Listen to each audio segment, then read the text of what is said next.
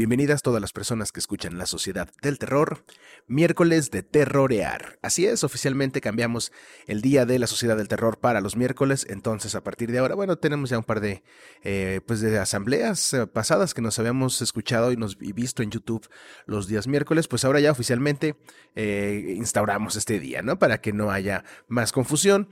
Saben que los episodios se encuentran disponibles todo el tiempo, entonces pues los estrenos serán los días miércoles y a partir de ahí pues se encuentra ahí en la biblioteca de los canales de YouTube, de Spotify y de Google Podcasts. Ahí nos pueden encontrar, nos pueden escuchar. Entonces, pues como siempre, empezar agradeciéndole a toda la gente que se ha puesto en contacto, que nos sigue, etcétera, etcétera. Chido por ustedes. Pues esto realmente lo hago pues en gran parte por ustedes, por la gente que se pone en contacto. Gracias una vez más. Está muy chido poder conocer gente que tiene pues los mismos gustos, las mismas aficiones. Somos clavados en este pedo. Realmente el cine de terror, pues sí, hace falta como que un gusto muy particular y los que lo compartimos pues lo entendemos, ¿va? Entonces chido por esta gente. En el episodio de hoy pues vamos a hablar acerca de terror psicológico. Ese es el tema. Traigo ahí una selección de películas como cada semana, ya saben.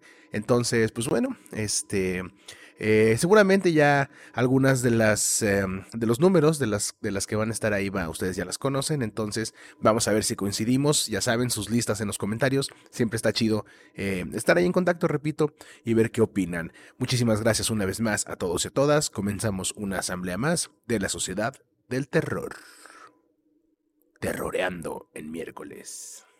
Y comenzando con información, pues Netflix acaba de poner disponible en su catálogo una película que se llama The Lodge, o en español La Cabaña Siniestra, película de Verónica Franz y Severin Fiala de 2019, que pues ya llegó a Netflix, así es, está ya disponible. Estos directores, esta pareja de directores fueron los mismos de la perturbadora cinta Good Night Mommy, que de hecho va a ser mencionada en este episodio, y pues ya está para que la puedan ver en Netflix. Esta cinta cuenta la historia de Aidan y Mia, un par de hermanos, que pues viven con dificultad la separación de sus padres y que tras una trágica pues situación familiar se ven obligados a pasar la Navidad con su papá y la nueva novia de su papá, que resulta ser pues la única sobreviviente de pues una especie de culto, secta ultracristiana quise decir. Entonces pues una película que tiene buenos comentarios, ya está disponible en Netflix, es del año 2019. Estos directores tienen ahí su estilo, ¿no? Su forma muy particular de contar historias. Y pues bueno, vamos a ver. Se acaba de estrenar hace unas horas, apenas acaba de estar disponible en Netflix. Yo no la he visto, pero pues ya está disponible. Buena noticia, vamos a checarla a ver qué tal. Y pues pronto tendremos un comentario. ¿Y qué más? Slumber Party Massacre, esta película de los 90 que pues es un ícono, ¿no? Del cine slasher ahí de bajo presupuesto, estrena un remake. Así es, el clásico de 1982, dirigido por Amy Holden Jones, tiene ya en puerta el estreno de su refrito versión femenina, pues el cast en esta película es totalmente conformado por mujeres. Entonces pues tiene ahí un poquito como pues sí, como una premisa ahí de empoderamiento femenino y así, ¿no? Entonces pues suena interesante. Esta reinvención al clásico de Roger Corman sucede casi 30 años después y retoma la historia de la película original, dándole un update al siglo XXI, es decir, no es tanto un remake, sino que toma la historia donde termina la película original del 91, pues de ahí la retoma esta historia que sucede pues en este año 2020-2021. Ya fue estrenada, ya en Estados Unidos ya ha tenido un par pues sí, ya la han podido ver en algunas partes de Estados Unidos. Entonces pues vamos a ver qué tal. Todavía no llega a México, esperemos que pronto llegue este remake, este refrito de un clásico de los 90, Slumber Party Massacre, a ver qué tal. Esperemos que pues a ver qué traen el morral, ¿no? Porque de repente como que pues algunos refritos sí no dan para mucho. Vamos a ver qué tal este remake. El terror psicológico es probablemente uno de los subgéneros con más adeptos en sus filas. Extrañamente, hasta personas que no son seguidores del terror, así particularmente, disfrutan de estas cintas, y es que en ellas cada espectador llena la sombra, como dijera Carl Gustav Jung, de sus propios demonios. Contrario a otros subgéneros del terror como el slasher o el gore, pues este en particular es mucho más sutil que explícito, por lo que ese fue un parámetro que tomé en cuenta a la hora de seleccionar las 10 películas que yo considero son las mejores de terror psicológico, y comenzamos con la número 10, que es Black Swan. película de 2010 dirigida por Darren Aronofsky y protagonizada por Natalie Portman, Mila Kunis y Vincent Cassel. Aronofsky es un director cero convencional que pues sí tiene como un rango muy amplio en lo que a sus historias se refiere. Desde Pi, El orden del caos, esta película de 1998, que pues es un thriller ahí oscuro, hecho en blanco y negro acerca pues de las profecías y esta onda como de la numerología, ¿no? Basado un poco en la numerología, hasta pues, El luchador, ¿no? Que es otra de sus películas pues más extrañas que cuenta la historia de pues sí, de un peleador, un luchador de lucha libre, pues así como extrema, en decadencia. No, un luchador medio semiprofesional, protagonizada por Mickey Rourke, una película muy interesante. Por lo general logra balancear, Aronofsky logra balancear muy bien pues la belleza, el terror, la pasión y la autodestrucción en sus cintas, y El Cisne Negro, que pues, es la película de la que estamos hablando, no es la excepción. A mi gusto es uno de los puntos más altos de su carrera como director, pues es una película que es igualmente hermosa y obsesiva. La cinta cuenta la historia de Nina Sayers, quien es una bailarina pues muy joven dentro de una prestigiosa compañía de baile que está a punto de estrenar una nueva temporada de baile, ¿no? De shows, y justo van a presentar El Lago de los Cisnes. El papel protagónico pues lo quiere la protagonista, ¿no? Valga la redundancia. Nina Sayers quiere este papel y pues para poder obtenerlo debe transformarse, valga la expresión, y poco a poco esta transformación pues comenzará a darse de forma pues muy evidente, cada vez más evidente, y este cambio la llevará pues a ser de una persona muy tímida y así muy retraída, reprimida, a convertirse pues en una mujer, ¿no? Vale, una mujer mucho más madura, con ciertos toques de sensualidad y hasta medio de oscuridad. Una cinta muy galardonada que gira en torno al mundo del ballet. En su momento engañó a muchos despistados que pensaron que iban a ver una película de terror, cuando pues no es una película de terror como tal, no tiene al menos pues las características fundamentales de una película de terror. Sin embargo, pues como ya les dije, Aronofsky es todo menos convencional, ¿sí? Entonces, esta película sí ofrece una actuación sorprendente, definitivamente es probablemente, sí ofrece... Esta película sí ofrece una actuación sorprendente. Sí, definitivamente es la mejor película que yo le he visto a Natalie Portman, y eso que pues sí, suele ser buena actriz.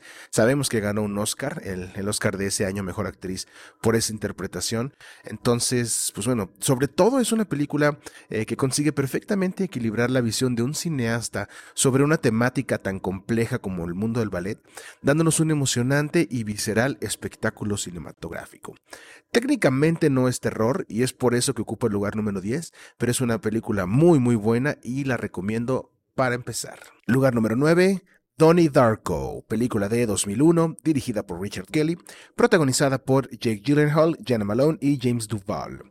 Ahorita que Jake Gyllenhaal se encuentra pues en el ojo del huracán por sus broncas de faldas con Taylor Swift, ya hasta le dedicaron una rolota y todo. Digo rolota no porque esté muy chida, yo no la he escuchado, pero dura 10 minutos, entonces eso sí que es una rolota. Pues coincidentemente esta cinta tiene ahí la participación de este güey, que en verdad es una muy buena participación, independientemente de cómo sea ese vato como persona. Su participación en esta película, su interpretación es muy muy buena. En la cinta él interpreta pues al personaje principal, Donnie, llamado, su nombre es Donald Darko, quien es pues un extraño joven que pues, es muy inteligente, va a la escuela, va a la preparatoria. Es un adolescente ahí medio problemático, quien se encuentra bajo tratamiento psiquiátrico por piromanía, ¿no? Nada más y nada menos. Eventualmente empieza a tener visiones de un güey, un conejo gigante llamado Frank, ahí pues medio antropomorfo, que es humano disfrazado de conejo, pues medio raro, que pues empieza a ser así algo así como su mentor, y aparte pues le suelta ahí la noticia de que el mundo se va a acabar en 28 días. Conforme la película avanza también la sensación de que lo que estamos viendo en pantalla deja de ser algo real y comienza a ser más bien como un viaje surrealista a una realidad alternativa, donde el conejo pues le va a servir de guía a Donnie para que pues pueda ir resolver algunas de sus broncas y al mismo tiempo le permite esquivar el desarrollo pues de ciertos acontecimientos que ya estaban al parecer predestinados, ¿no? Esta película juega en todo momento precisamente con esa premisa, con esa paradoja de que los humanos pues tenemos libre albedrío, pero al mismo tiempo ese libre albedrío está muy condicionado. Entonces realmente aunque podamos cambiar nuestro destino, quizá ese cambio del destino sea parte del destino como tal. Entonces pues esta paradoja de la libertad de lo que podemos hacer o no hacer se encuentra presente todo el tiempo en la pantalla. Donnie Darko es una película compleja con muchas posibilidades de interpretación que pues de repente puede rayar entre lo existencial y lo macabro. Con excelentes actuaciones, como les decía, en particular la de Jake Gyllenhaal, quien logra encarnar de forma muy convincente a un joven trastornado, probablemente porque pues, ese güey también estaba trastornado, quién sabe. Además de contar con pues, un cast de primera, incluyendo a Drew Barrymore, Patrick Swayze y hasta la hermana pequeña de Jake Gyllenhaal, Maggie, quien interpreta pues, a la hermana de Donnie, que se llama... No me acuerdo, pero es la hermana menor de los Darko, no me acuerdo cuál es cuál es el nombre de su papel, como la hermana, pero pues también aparece ahí, ¿no? En definitiva, es una película muy interesante por su trama y discurso filosófico, que además invita bastante a la reflexión.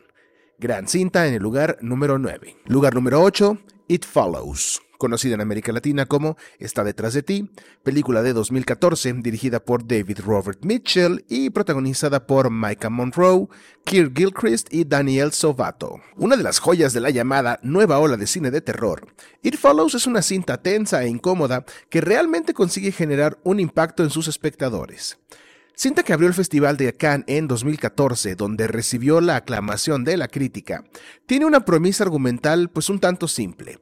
Una vez que has recibido la maldición, ¿sí?, por ponerlo de alguna forma, un extraño ser que puede adquirir la forma humana que quiera, te acechará hasta acabar contigo, y la única forma de quitártelo de encima es acostándote con otra persona, y que esta persona, que va a ser quien recibe la maldición, pues consiga sobrevivir, porque de lo contrario, si esta persona no sobrevive, pues la va a matar a ella y luego va a regresar por ti. Aunque puede sonar un poco ridículo y pues hasta medio pornográfico, ¿no? Podría parecer también ahí como la premisa de una película pornográfica. Sin queja, ¿eh? No es queja. Pues no nos dejemos engañar. Esta es una cinta que refleja un terror primario que es utilizado de forma magistral. Una de las claves para conseguir la inmersión total del espectador es el tono pausado, sí, y atemporal un poco de la película. Es una cinta lenta, ojo, no tiene nada de malo que sea lenta. Hay películas como The Witch, por ejemplo, que son lentas, pero pues eso es parte como de su lenguaje visual y lo hace pues entretenido al mismo tiempo. Tiene una cinematografía realizada con precisión milimétrica, así se los juro, se ve muy bonita, está muy bien hecha. Y en general tiene una muy cuidada atención al detalle. Algo que salta a la vista simplemente si miramos la colorimetría. Sí, simplemente con ver la colorimetría y las paletas de colores vemos que está muy bien cuidado. Muy bien cuidados todos los aspectos técnicos de la película. Y además de todo esto, la interpretación de Micah Monroe, la actriz principal, es la última pieza que encaja perfecto en esta terrorífica historia de David Robert Mitchell.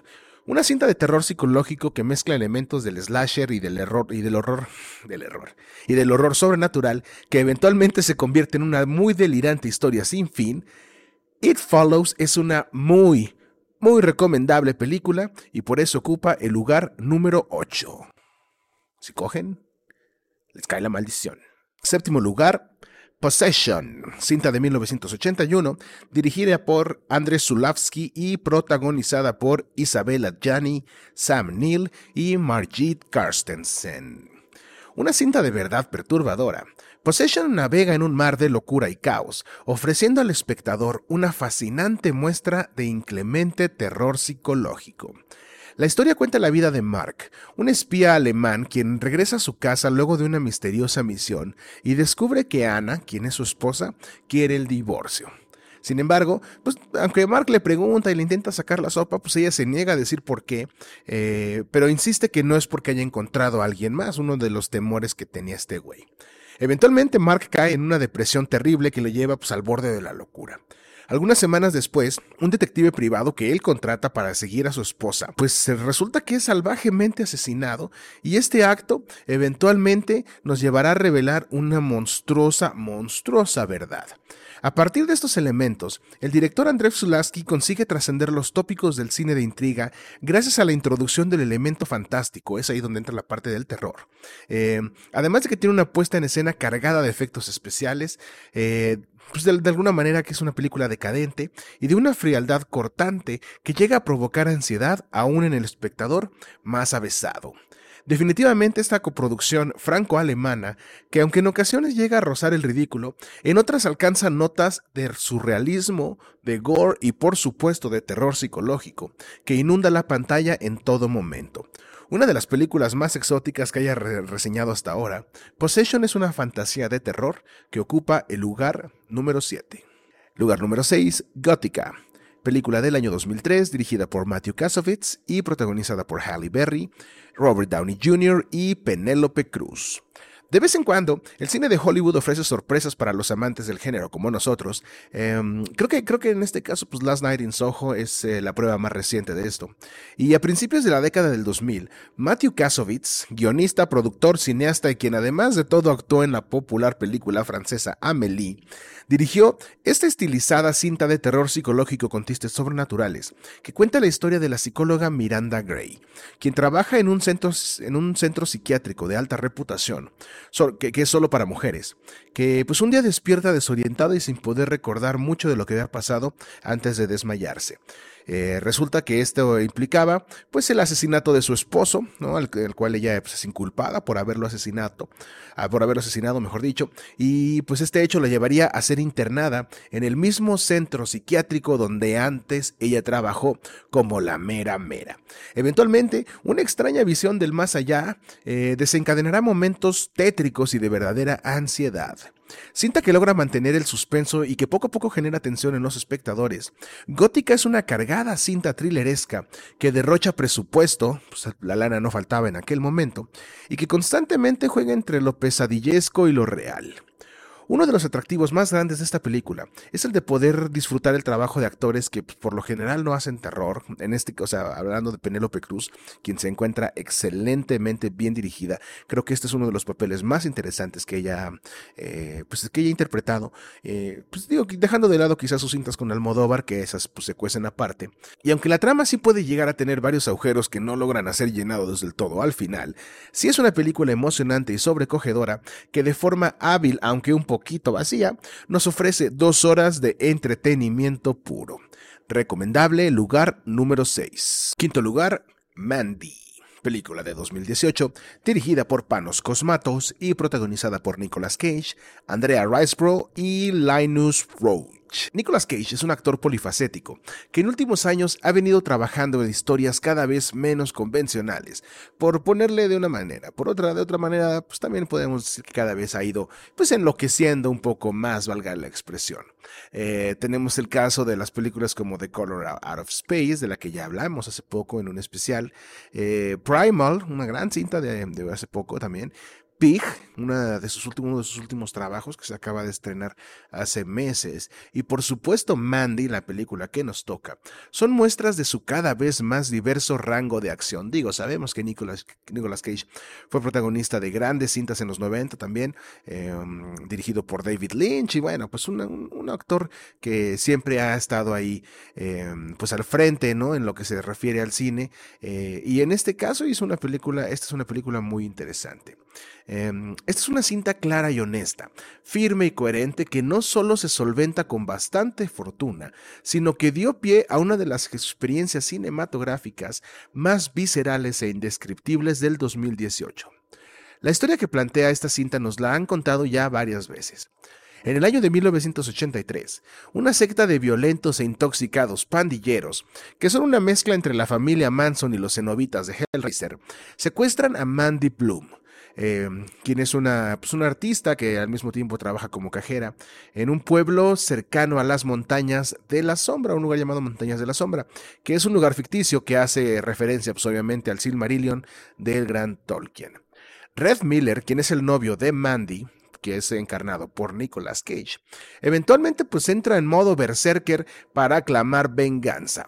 Sabemos que lo más interesante de una historia no es lo que sucede, sino cómo nos lo cuentan, y en este caso, el visionario director Panos Cosmatos mezcla por igual una historia de venganza con animación tipo serie B, imaginería de portada de disco de heavy metal de los 80 y hasta un filtro muy en la onda synthwave, vaporwave, este pedo que pues tiene algo de tiempo inundando las pantallas.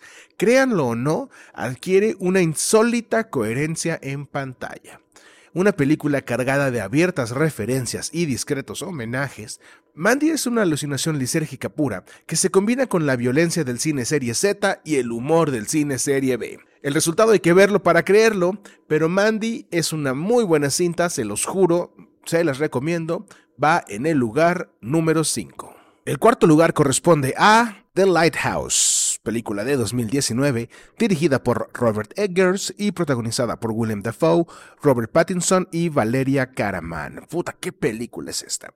El sólido, precoz y todos los adjetivos que se les ocurra, Robert Eggers, quien saltó a la fama luego de que su cinta The Witch, que es pues, al mismo tiempo su debut, fuera un éxito prácticamente inaudito, tardó 4 años en lanzar su siguiente película. Un tiempo bastante largo, pero la espera valió cada minuto, pues lo hizo con esta cinta de 2019 que explora la locura y el terror de una manera extraordinaria. Esta película relata una historia hipnótica y alucinante de 2 fareros, 2 personas encargadas de un faro, en una remota y misteriosa isla de Nueva Inglaterra en la década de 1890. El joven de ellos, Ephraim Winslow, interpretado por Robert Pattinson, empieza a sospechar que su compañero, Thomas Wake, quien es interpretado por Willem Dafoe, pues guarda muchos secretos, por ponerlo de alguna forma, y que pues algunos de ellos los guarda incluso en la luz del faro.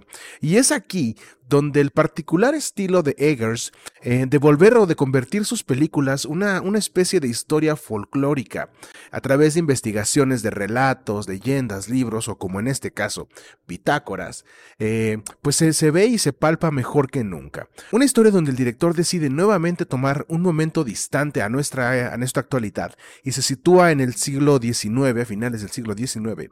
The Lighthouse es enigmática y alucinante por igual. The Lighthouse es enigmática y alucinante por igual. Un relato sobre un hombre atormentado por su pasado en la búsqueda de alcanzar la redención y el perdón de un ser supremo. Un camino que, tal y como lo muestra la película, pues no es fácil de recorrer y en ocasiones el único obstáculo que nos impide, mejor dicho, llegar a la meta, pues somos nosotros mismos, nuestra conciencia y probablemente hasta nuestros miedos. Una cinta dramática y aterradora es sin duda una experiencia perturbadora. Gran película en el lugar número 4. Tercer lugar, Blue Velvet. Terciopelo Azul, película de 1986, dirigida por David Lynch y protagonizada por Isabella Rossellini, Kyle MacLachlan y Dennis Hopper. Esta película me la recomendó mi compa Ricardo García hace pues como unos 20 años, probablemente por ahí de principios del 2000, como del 2002 o algo así, 2003, me recomendó esta película, me dijo que pues era una cinta que me iba a cambiar un poco la perspectiva en cuanto al cine. La vi y definitivamente lo hizo. Pues sabemos que David Lynch es definitivamente uno de los directores y guionistas más interesantes de las últimas décadas en el cine occidental y que su capacidad como hábil contador de historias le ha ganado ser uno de los directores más reverenciados, siendo sus obras motivo de profundos análisis pues en los más distinguidos círculos de estudio cinematográfico. Sin embargo, como nosotros estamos bastante alejados de eso, podemos resumir a Blue Velvet como una extraña y fascinante película de terror psicológico con tintes de cine noir y que se desarrolla en un mundo de auténtica pesadilla.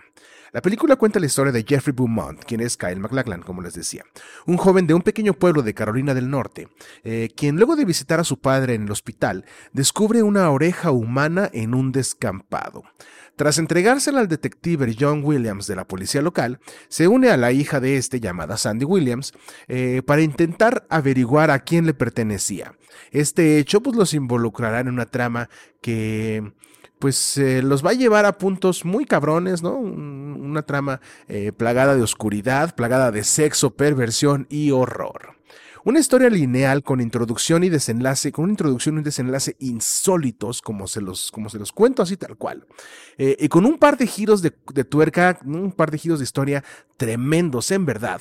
Blue Velvet es una obra maestra del cine de los 80 y desde mi perspectiva de todos los tiempos, junto con la de algunos otros medios especializados, ¿no? Algunos otros medios también dicen que esta es una de las películas más importantes y más influyentes en la historia del cine. Todo lo que hace David Lynch está muy cabrón, ¿no? Lo sabemos. Pero si no lo conocen tanto, pues creo que El Terciopelo Azul es una muy buena manera de acercarse a su filmografía. Me costó trabajo saber qué película de David Lynch iba a agregar a esta cinta, porque pues sabemos que ese es un género que él conoce bastante bien. Y pues definitivamente me decanté por Blue Velvet porque siento que es la que pues envuelve mejor la estilística que plantea David Lynch. Una muy buena película en el lugar número 3. En el segundo lugar, y lo que será probablemente una sorpresa para muchos y para muchas, está Don't Look Now, película de 1973, dirigida por Nicolas Roeg y protagonizada por Julie Christie, Donald Sutherland y Hilary Mason, entre otros, pues. Una película olvidada y no tan popular como otras de las que hemos hablado en esta misma lista, Venecia Rojo Shocking, como fue conocida en Latinoamérica, es una historia de suspenso y terror psicológico, basado en la obra homónima de la autora británica Daphne du Maurier, que ha sido y sigue siendo una cinta tremenda, pero tremendamente influyente en el mundo del cine de terror. La película cuenta la historia de John y Laura Baxter, quienes, después de haber perdido a Christine, su hija, en un terrible accidente, pues murió ahogada, deciden aceptar la oferta de trabajo de John y se mudan a Venecia. Ellos tienen también pues, otro hijo. Un día, Laura conoce un par de mujeres y una de ellas afirma haber conocido ya y platicado, es más, no solo conocido, platicado con Christine, la hija de ambos que pues, sabemos que falleció. Paradójicamente, la mujer que habló o que dice haber hablado con Christine es ciega y al mismo tiempo dice ser vidente. A partir de ese encuentro, un perturbado John comenzará a tener extrañas visiones de pues un ser que parece ser su hija, merodeando su nuevo hogar. Una película con una muy buena ambientación, porque prácticamente todo el tiempo podemos ver una versión fría y oscura de Venecia en pantalla. Don't Look Now es una historia lenta pero trepidante, pues sus constantes situaciones llenas de misterio e impactos emocionales y visuales la convierten en una de esas obras cuyo final es más excitante por el solo hecho de que, a pesar de todo lo visto y sin importar qué tan convencidos estemos del desenlace, es capaz de mantenernos con incertidumbre hasta el mero final, al no saber si toda la trama aterrizó efectivamente en lo real o si por el contrario cabe una posibilidad o al menos una mínima posibilidad de que entre en el mundo paranormal. Una cinta casi olvidada que, como les comentaba, ha sido de tremenda influencia para el cine de terror contemporáneo. Don't Look Now es quizá la película de terror psicológico por excelencia si lo buscamos como una cuestión histórica. Es una gran cinta, si no la han visto se las recomiendo, la van a disfrutar mucho. Tiene pues como todo algunas fallas, pero en general es una película muy buena, por eso ocupa el segundo lugar. Algunas menciones especiales como cada semana son Onibaba, película de 1964, dirigida por Kaneto Shindo. Una cinta ambientada durante un periodo de guerra en Japón, se centra en la vida de dos mujeres, que son nuera y suegra respectivamente, que sobreviven en los campos de arroz, asesinando soldados para luego vender sus armas en el mercado negro. Es una cinta visualmente muy influyente, que pues no alcanza un lugar como tal. Es una película que de repente sí me aburre un poco, pero que pues vale la pena ser mencionada en este episodio. También tenemos otra mención honorífica que es Goodnight Mommy. Como ya les hablaba al principio, película dirigida por Severin Fiala y Verónica Franz, esta pareja de directores que pues presentan una cinta que cuenta la historia de dos hermanos, como que a estos güeyes les gusta ese pedo de los hermanos, pero en esta película pues, son gemelos, quienes esperan a que su madre regrese a casa tras una operación de cirugía plástica. Cuando llega la mamá con la cara completamente vendada, pues el cambio de la personalidad de la señora comenzará a hacer que los niños se pregunten si la mujer mujer que llegó a casa es realmente su madre o se trata de una impostora. Estuvo a punto pero no alcanzó a entrar, también es una película ahí medio pesada. Otras películas como The Witch, Shining, Suspiria o Midsommar, que también son del género y que hubieran alcanzado un lugar, pues no las incluí porque ya hablé de ellas hace poco. Entonces pues trato de darle variedad a los episodios, por lo que pues no entran acá, pero también son buenas películas, pueden ir a checarlas. Y ahora sí, vamos con el primer lugar, una cinta muy pero muy chingona. Y me refiero a Seven, o Los Siete Pecados Capitales, película de 1995 dirigida por David Fincher y protagonizada por Morgan Freeman, Brad Pitt y Gwyneth Paltrow. También por ahí Kevin Spacey hace un papel muy interesante. Una de las mejores películas de los años 90. Seven es una puta obra maestra del terror. Pues es una historia contada de forma extraordinaria que eventualmente desencadena un final histórico. La película arranca con el encuentro entre el teniente William Somerset, interpretado por Morgan Freeman, quien es un veterano a punto de retirarse de la policía, y su nuevo compañero en homicidios David Mills, interpretado por Brad Pitt. A pesar del antagonismo inicial, que sucede entre ambos al principio de la película, los dos hombres pronto comienzan a trabajar, o a colaborar mejor dicho, en un macabro caso de un asesino en serie que está utilizando los 7 pecados capitales como eje de sus siniestros crímenes. Pronto, las pistas le llevarán al caso más retorcido que jamás ninguno de ellos habría pensado que tendrían que afrontar. Algo sí les puedo asegurar. Lo que sea dicho de esta película se va a quedar corto. Es una cinta que pues tiene actuaciones de primera, interpretaciones magníficas y bueno, pues todos los apartados técnicos están muy bien cuidados. Además de que aunque pues trata de no ser tan explícita, ¿no? Creo que cuida muy bien las referencias a los asesinatos y todo eso. Sí resulta una película de una crudeza casi dantesca que exige al espectador gran capacidad de aguante. Nos encontramos en verdad, sin exagerar, con una película muy bien realizada que cumple con todo lo que promete y aunque su inducción a la cultura pop se dio a través de un meme pues ya 1000 veces replicado, Seven es una película que les juro no les va a decepcionar.